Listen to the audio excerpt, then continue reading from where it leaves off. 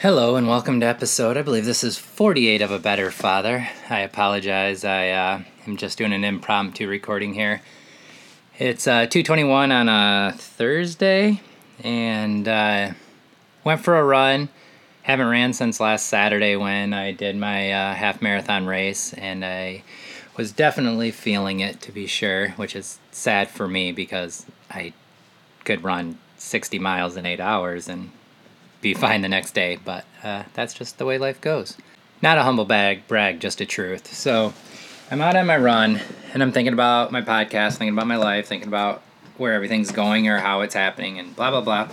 And I started thinking about being a product of the 80s and when I was a kid, and then I was like, it's a little embarrassing, but I said I was going to kind of put out whatever thoughts I had in my head on here and just kind of share, and that doesn't just include my crappy horrible 3.5 years, almost 4 years of marriage that will be ending soon. So the way I envisioned this on some level, which I never quite got to, was from the movie Pump Up the Volume with Christian Slater in it. A big influence on me as a teenager. Not in any way that was significant or helped steer my life, unfortunately, because who knows, but after seeing that movie, I would sit up in my rooms, and somewhere these tapes might exist, but I would just talk for hours into these tapes and just act like I was putting out. The premise of the movie is Christian Slater has a pirate radio station in his basement, and he gets on and he just talks for 15 minutes, 5 minutes, or 5 hours, and just rambles off whatever's going through his head and stuff about his high school, and which is like the catalyst for the whole movie.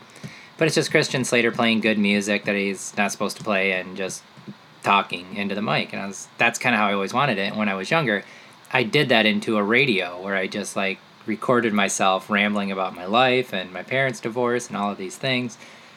And again, somewhere those tapes might exist, which, oh my gosh, that'd be hilarious to find them one day and figure out a way to play a tape. But I also was hugely influenced by Say Anything with John Cusack. And I spent a night when nobody was at the house. I was a very antisocial, weird kid. Just didn't like being around people and didn't really know how to make friends or talk to them. When we moved in my 6th grade year of school, I moved halfway through, and I was kind of like a popular, fun, as popular, fun, whatever, as a 6th grade kid can be. But I was in that group of people-ish, even though I don't feel like we really had groups, but whatever. And then I moved to this other school, and just whatever about me and my personality and the way I am, I shut down, and I got sad and lonely and depressed, and I didn't know how to talk to people because all the people that had been around me up to that point, I never had to figure out how to talk to because we just talked. We just grew up together, and they knew me, and it's not like I had to figure out what was nice or funny or interesting or whatever about me, because it was people that just knew me. And I haven't really ever thought about this. It's sporadically and stuff, but I always just I keep trying to figure out, at what point did my brain kind of take the turn it took.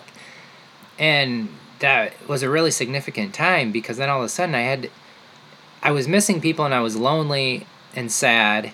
My parents were very distracted with being who they were, and I didn't know where to go. I didn't have anybody to help direct me. I didn't have somebody that was hey, X, Y, or Z. It was a very sarcastic upbringing, which is why I work really hard not to be sarcastic to my daughter.